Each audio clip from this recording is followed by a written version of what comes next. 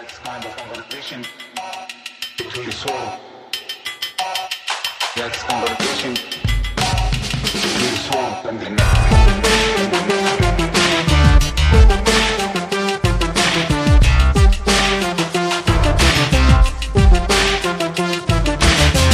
Hello, American Prestige listeners. It's Derek. I am very lucky to be joined this week and very grateful to be joined by Adrian Zakar, who is an assistant professor of history at the University of Toronto.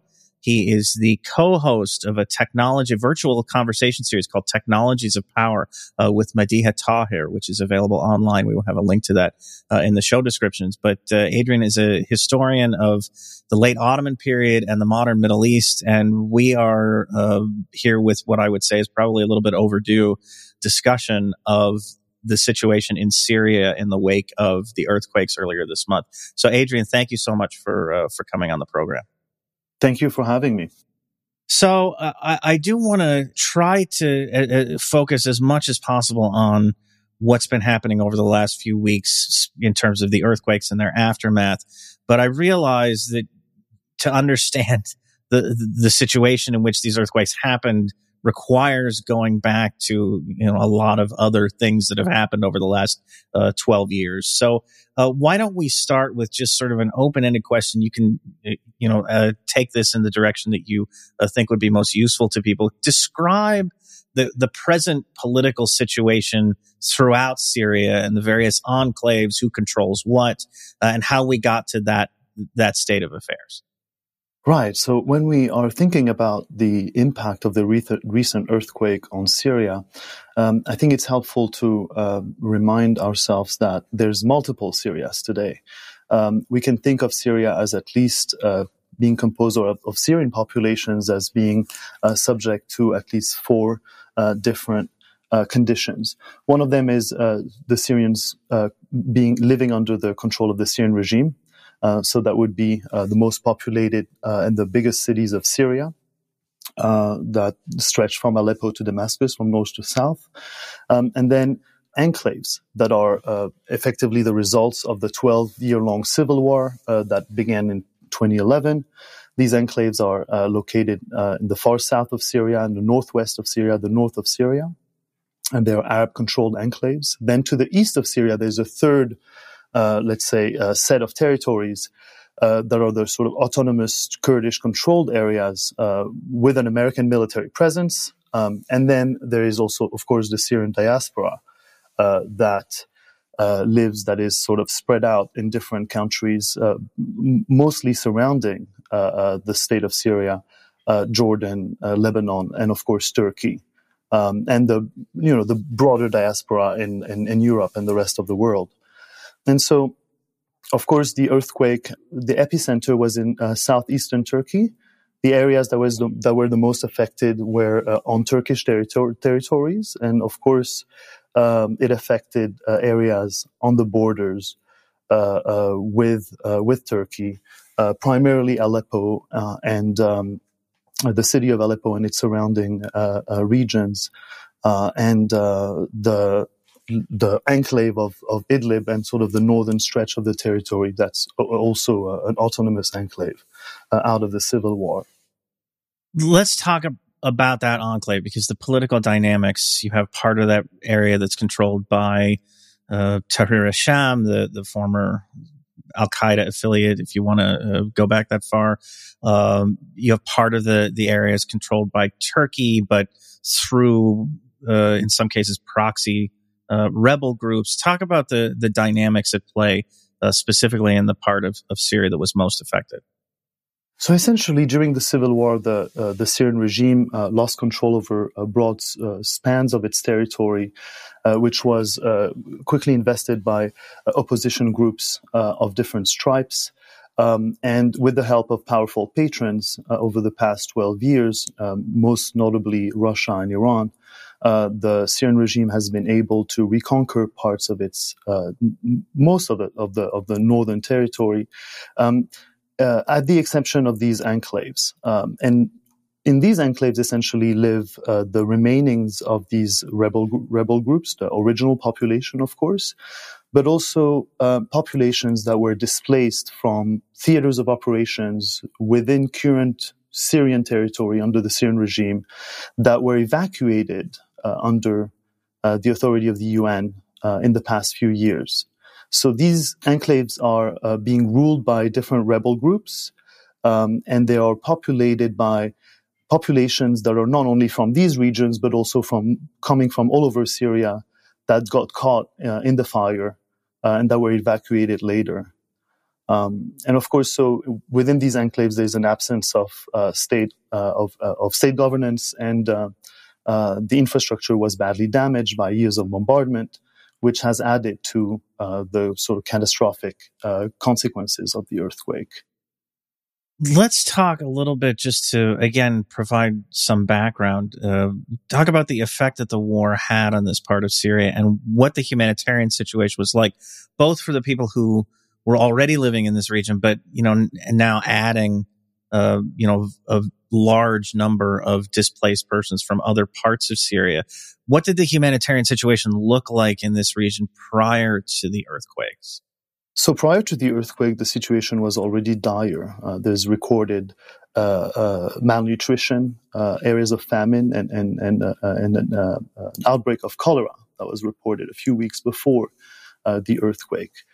Because of the systematic targeting of medical facilities, hospitals, and communal centers, not only you can imagine in a war, roads and bridges and any sort of infrastructure will be damaged, but also the sort of medical infrastructure was also systematically targeted, which contributed to sort of the humanitarian crisis that was unfolding already before the earthquake. So the earthquake is only adding a layer of problems to an area that was already affected.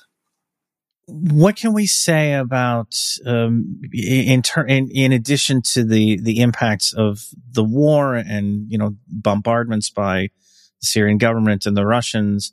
What can we say about the governance, or maybe lack thereof, that these regions have had over the last 12 years, in particular, thinking about Idlib under Tahrir al-Sham, but also in these areas that are more or less occupied by Turkey, or at least controlled through proxies? Has there been a focus on taking care of displaced people? Have they been, kind of shunted into camps and forgotten about? What do we know about the way these places have been administered? Mm-hmm. So these places have been administered by these different rebel groups, relying mostly on humanitarian aid. If you look at the area of Idlib that was populated by approximately 1.5 million inhabitants before the war, now there is 3 to 4 million people living in these areas. So you can imagine the sort of transformation in terms of urban fabric. And so these areas have been on a lifeline, essentially, living off humanitarian aid, coming mostly from Turkey, from the neighboring area, like the neighboring region of Hatay. And that has been a part of the main problem today, which is the NGOs that were taking care of delivering aid to these regions would get their supplies from Turkey. So if you wanted to send a tent or a temporary shelter for these populations living under these rebel groups, you'd have to buy these supplies in Turkey. Now these supplies are no longer available. And we can perhaps address the question of the corridors, which, in a sense, these areas have been completely enclosed, except for, very specific roads under UN monitoring. And out of 3, 2 of them were closed until the earthquake. Two of them were closed, and they've been reopened since then. But the issue is more complicated in a sense, because most of the aid that would come to these areas came from local NGOs operating in Turkey that can no longer operate today because the areas surrounding these enclaves have been badly hit by the earthquake. Let's talk about the aid corridors, because, as you say, that's an issue that's come up again, and they've been reopened. At one point, there were 3 corridors coming from Turkey into Idlib and Aleppo province.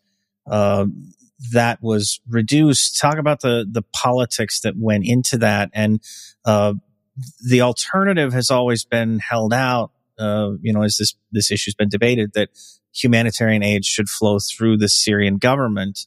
Has that worked yet? Is there any interaction in a humanitarian? I mean, I guess this, has ramifications for the earthquake relief effort itself, but more broadly, has there been any kind of humanitarian framework built up via the Syrian government into these regions? No, not at all. The Syrian government has no interest in delivering aid to these regions. To the contrary, I think if it could divert them, it would. And so any aid or relief effort has to come from outside. Now, like the rest of the Syrian population, I think these enclaves are being taken hostage by the Syrian government that would not deliver aid, but also taken hostage by regional and global powers, including Russia and Iran. The corridors were closed, or the reopening of these corridors had to be negotiated with Russia. And so to some extent, this has become part of a negotiation process that is related to the war in Ukraine. And so the delivery of aid in these regions has to come from outside. The issue is both the importance of regional and great powers and the weight they have in making these decisions, but also logistically, as I mentioned already, the structure of humanitarian aid in that region sort of relied on local NGOs in Turkey that are no longer operational.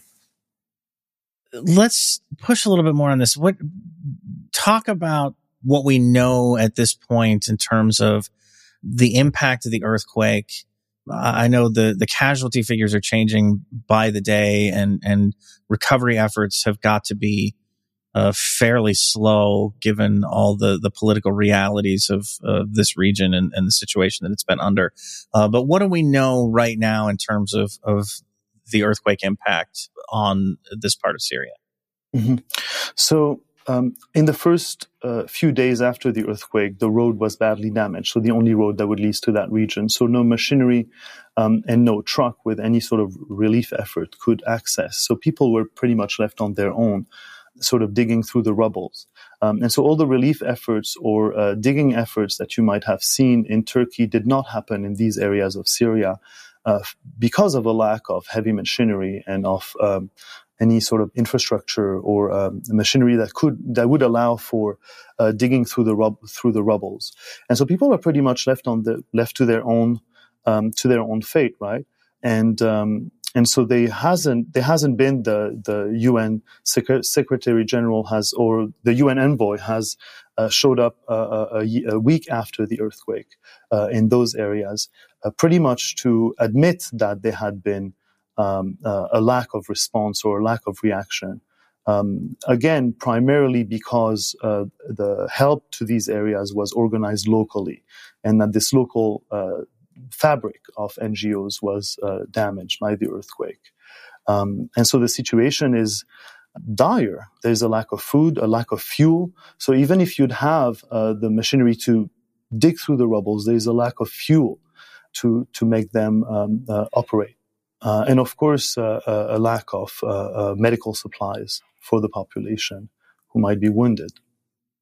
What's the alternative? I mean, is there an alternative emerging here? Because of course, the issue of local NGOs in Turkey, they've been devastated by the earthquake as well. And any resources in Turkey are presumably going to be turned to recovery in that country.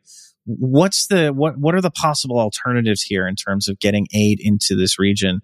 Presumably it's got to come still from Turkey, but what's the effort like to sort of stand up alternative operations to do that?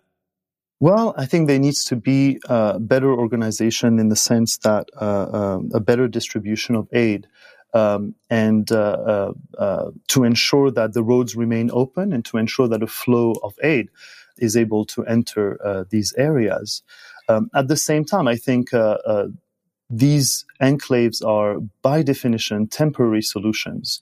And so the better alternative is to think of a broader solution for the Syrian conflict. I don't think there is a really good alternative to keeping these enclaves alive. They're not designed to sort of operate on their own. They're not autonomous economic units. They're not meant to remain that way, right? They're just a temporary solution coming out of a 12-year-long civil war that has, devastated not only these areas, but also the rest of Syria. And so entangled with the delivery of aid, entangled with the question of sanctions is the broader political solution that has to be found to the Syrian conflict. And I think perhaps this touches upon the broader issue of sanctions too. That's a great segue. Why don't we talk about sanctions? Talk about the U.S. sanctions that have been imposed on the Assad government, what they encompass. And, again, this gets into a lot of background about the war and about the U.S. presence in Syria that is important. Again, I don't want to distract too much or detract too much from focusing on the quake. But where do these sanctions come from, and how hard have they hit the Syrian economy in general? Mm-hmm. So the Syrian sanctions, there's multiple generations of sanctions that emerged out of the civil war that began in 2011. They were intensified a few years ago by the so-called Caesar sanctions in 2019. And essentially, these sanctions originally were meant to stop human rights violations, and they were adopted in the wake of chemical attacks against civilian populations. And they've been having a terrible toll on the Syrian economy within the areas living under the Syrian state, because they're meant to essentially target the Syrian regime, but the Syrian regime is very shrewd in finding ways to avoid these sanctions, either by creating shell companies through which ownership is sort of less traceable, and so most of the toll of these sanctions has been taken by small and medium enterprises within Syria. And so, although they're meant to target and harm the Syrian regime itself, it ends up harming the Syrian population itself.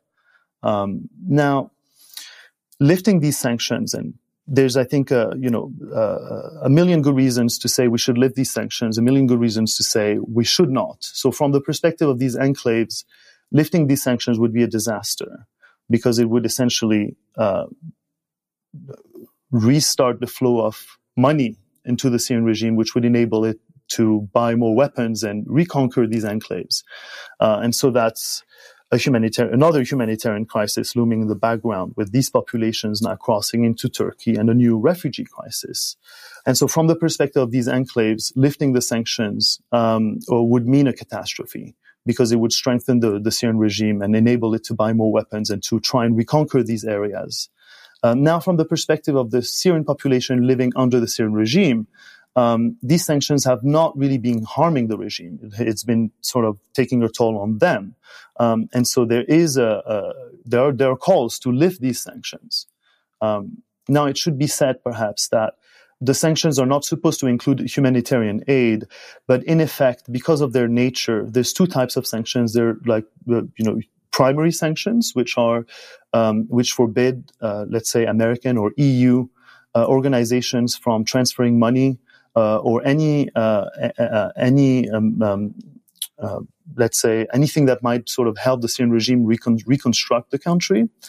And then there's secondary sanctions, which means that any organization, even outside the United States or outside the EU, might be held accountable for and might be blacklisted, essentially, for transferring any funds into Syria.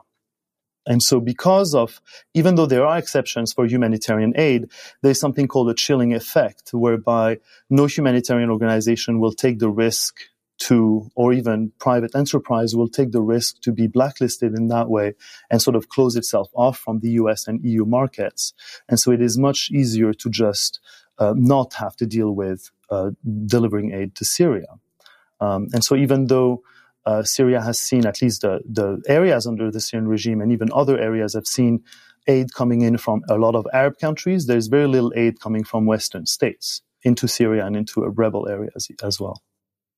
I mean, this is sort of the argument that's made about sanctions in other places like Iran, Venezuela, that you impose. There's another way to look at this. You impose this sort of targeted sanctions against an individual or a company, blacklisting assets or travel bans or things like that. But then there's these very broad sectoral sanctions that hit an entire financial network. And even if you claim that, we exempt humanitarian goods, you've cut off any avenue of commerce. I mean, you've shut down the ability to deal and to import things. I know that the U.S. has, the Biden administration did announce this, made a big deal out of it, this 180-day exemption, blanket exemption for anything having to do with earthquake relief. Have you seen any effect from that, or is your impression that the chilling effect is still there? That companies and NGOs are still reluctant to run the risk of tripping U.S. sanctions? Right. I think this is a good question in the sense that these sanctions, there's both an inflation of sanctions and the lack of clarity, so that it is much more convenient to not try and get into a gray zone rather than use the sort of amendments, the so-called amendments to these sanctions. So the United States declared sort of a suspension of sanctions when it comes to humanitarian aid last week. The EU yesterday. But from what's coming out of Syria, it hasn't had any effect so far. So, for example, within Syria, there is a crucial lack of medical supplies, not of medications, because the Syrian industry is still managing to manufacture 90% of its needs in terms of medication, but in terms of medical instruments and medical supplies, there's a crucial need to in a sense, for Syrians to acquire them, but there still hasn't had any effect to the change in policy either last week or yesterday by the European Union.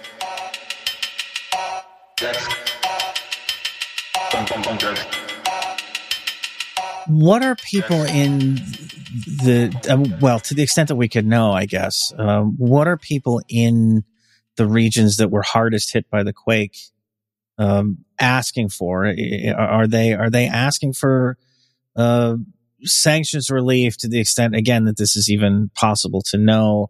What are the people in these areas? And I know that gets filtered through the various rebel groups, some of whom may be more or less popular with the people they're governing at this point. But what can we say about what would actually what's actually desired here, or what would actually benefit these folks? Well, I think given the urgency of the situation, there is a need for basic supplies that even the Turkish population is needing: tents, hygiene products, food, clean water, access to a bathroom. And I think this is, at least in the immediate aftermath of the earthquake, this is what people sort of need. To start, again, in those enclaves, it's about rebuilding their lives, but rebuilding lives that were already temporary, right? These are already to some extent refugee camps, and so I think there's what we've heard is that people need those basic facilities. There's a sense of abandonment that have been, I think, expressed by these populations, of being abandoned by the international community, and for good reasons, right? So I think, unfortunately, I think the tragedy of the Syrian situation is that helping one segment of the population runs the risk of harming the other segment of the population. So if you wanted to help the Syrians that are in regime areas, you'll in effect be contributing to a rebuilding of the capacity of the Syrian regime, which would ultimately lead to more violence for those enclaves. And so I think this is, to some extent, these areas and Syria in general are a little bit in the waiting room of history, right? They have to deal with different regional and global powers using its territories as a playground, as a theater of operations, whether it is NATO and Russia or it is Israel and Iran.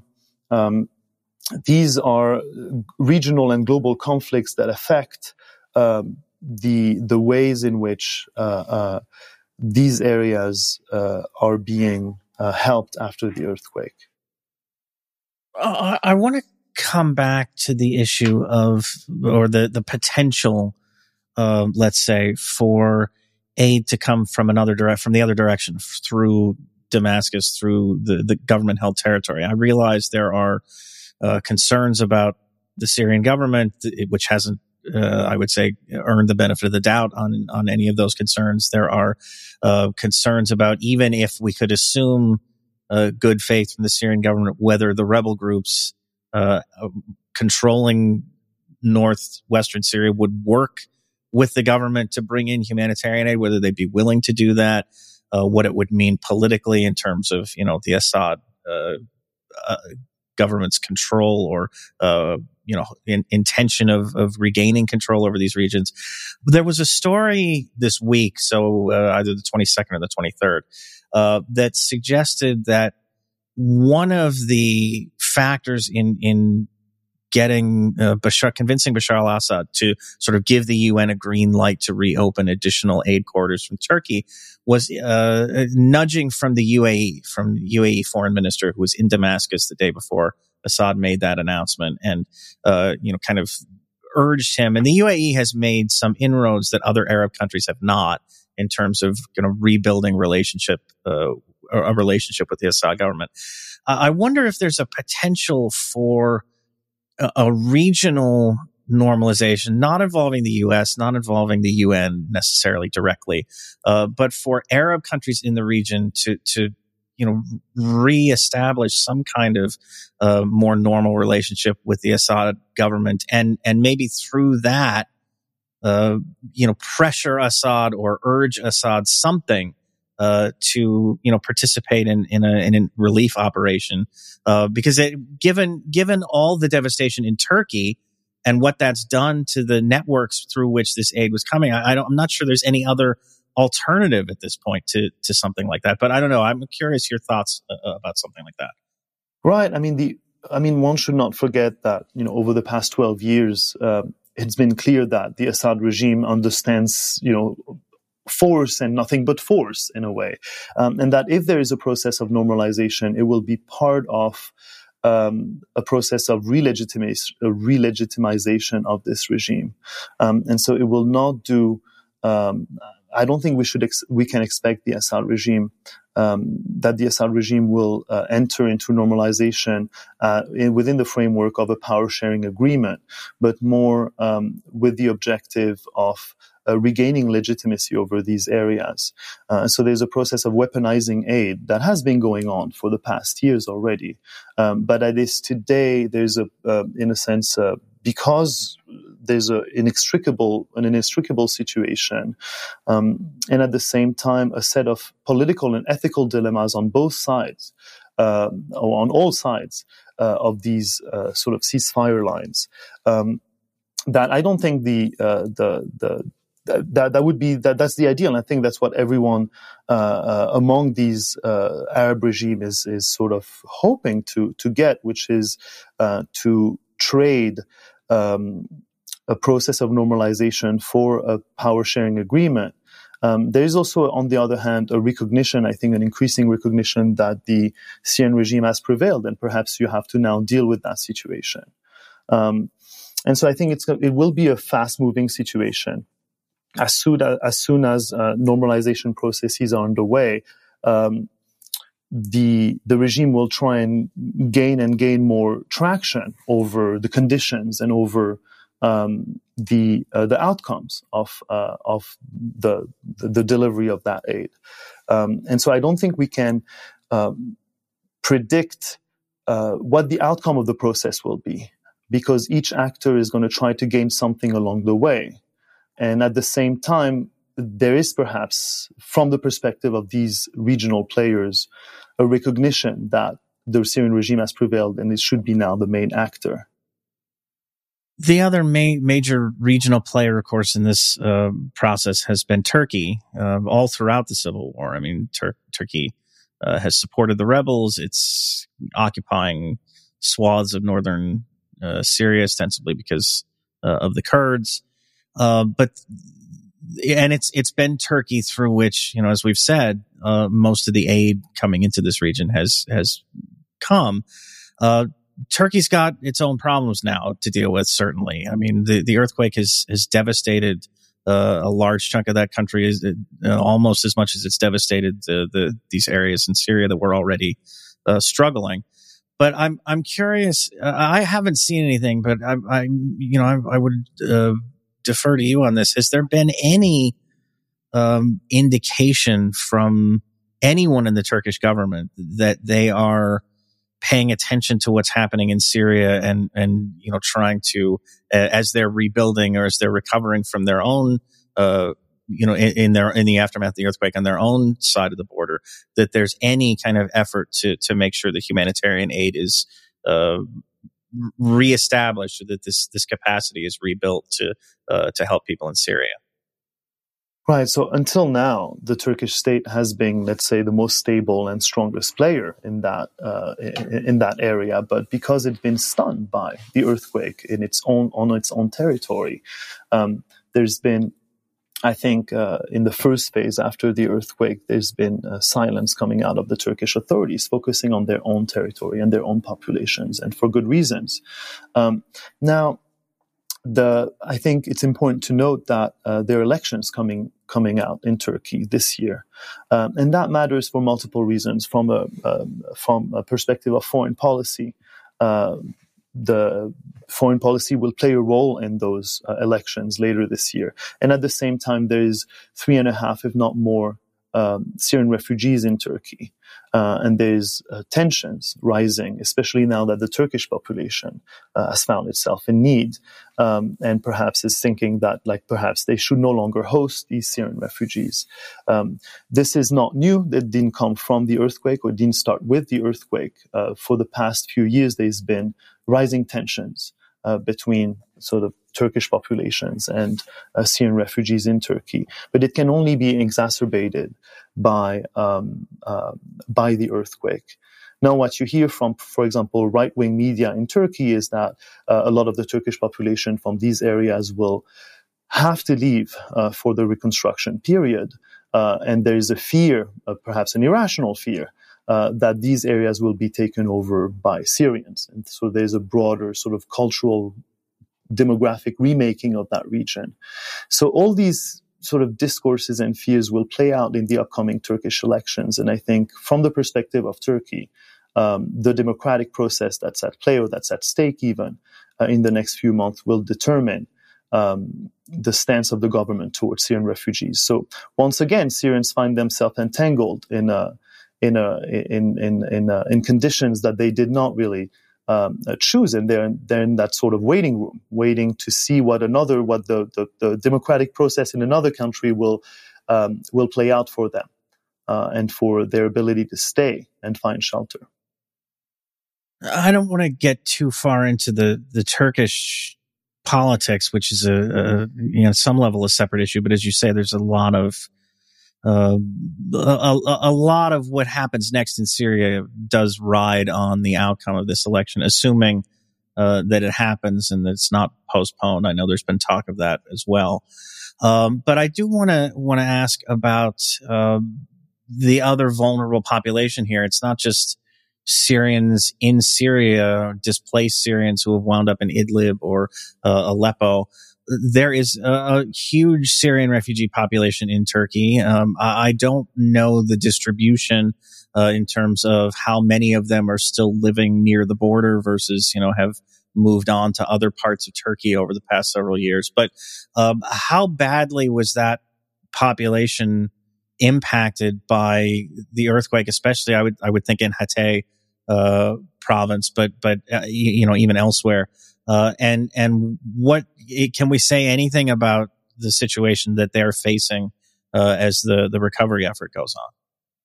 Well, Syrians have been migrating to Turkey ever since the beginning of the civil war in areas surrounding the Syrian border. So that includes not only Hatay, but also Gaziantep and areas further in the north. And they went there to find shelter. I don't think, this was not an economic migration or a migration for wanting to move to Turkey, but really to find safety and trying to build a second life while waiting for the time when they could return to Syria. And so they were already living in a temporary, within a temporary condition, temporary situation. With the economic situation of Turkey, which was already bad before the earthquake, that their situation can only worsen now because they were already occupying the lowest paying jobs. They were already occupying the least desirable, let's say, housing units or places to stay. And so now that much of the infrastructure of southeastern Turkey has been destroyed, they'll have to either, there's an increase of rent all over Turkey, right? Even for Turkish citizens. And so they'll be at the tail end of that as well. Some people, some Syrians from Turkey are now trying to return to Syria, thinking that the situation might actually be better. At least they won't face the xenophobia, or they won't face a hostile, let's say, segment of the Turkish population by returning to Syria. For others, it is not even an option because of the Syrian regime as well. Or other rebel groups that they might not want to live under. And so for these people, there's now the question of migration further west to Europe, right? That is reopening. And that plays out also in the question of sanctions when it comes to European states as well. Lifting the sanctions for the Syrian regime will likely result into another refugee crisis. And so that is part of the equation. Yeah, I mean, we could do a whole episode just on the refugee crisis and the unwillingness of European countries to open up to asylum seekers, but that would take us down a completely different path. I want to kind of close here with a two-part question. One, what would you like to see as you're observing the situation? What would you like to see happen in terms of the next steps to try and maximize the amount and the speed of aid that gets to people in the earthquake zone who need it? And two, if people are listening and want to donate, contribute in some way, where should they look? What are the places they should be looking to?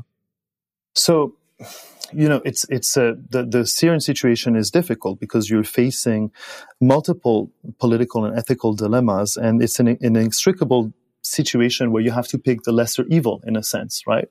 And so I think the part of what's at stake here is a redefinition of how Western states use sanctions and the workings of these sanctions, so that they do not, or they no longer result in these situations where by lifting the sanction, you're actually imperiling, you're putting entire segments of a population in peril. But by keeping them, you're harming the other segment of the population. And so I think they should be, a wider, let's say, rethinking of the rationale and the mechanics of these sanctions. And I think diplomacy should find a way to both manage to, let's say, deliver aid to the people who need it, but at the same time trade this for a political solution. Because all of these solutions, whether these enclaves or even the Syrian regime itself, are temporary. I don't think there's no long-term vision here. The issue, I think, really that's at stake is that Syrians are taken hostage within these larger political diplomatic agendas, whether it is the war in Ukraine or the tensions and rivalry between Iran and Israel. And I think rethinking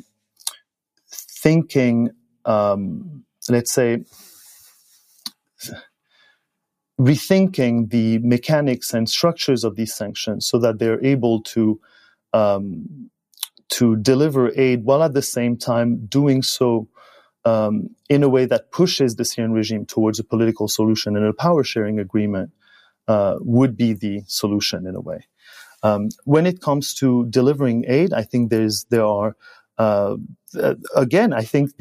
multiple organizations. I mean, the Red Cross is one of them. I live in Canada. The Canadian government matches any donation to the Red Cross for aid in Turkey and Syria.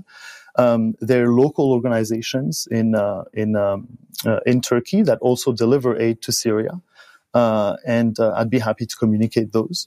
And at the same time, I think the main issue here is really rethinking sanctions, because you could have these organizations that have money and that have resources to be sent, but that these resources and this aid is not being delivered to the people because of the structures and the workings of these sanctions.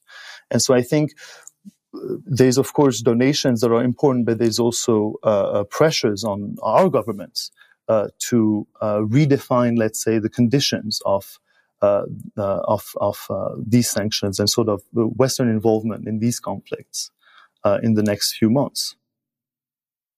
Adrian Zakar, thank you so much for coming on the program to discuss these issues. Again, if people want to check out your work, there is the virtual series, Technologies of Power, and we'll have a link to that in the show description. And maybe we will try to put some links to charities and other things that people could do to try and get involved in this. So yes, thank you again, and thanks for having me. Absolutely. Thank you.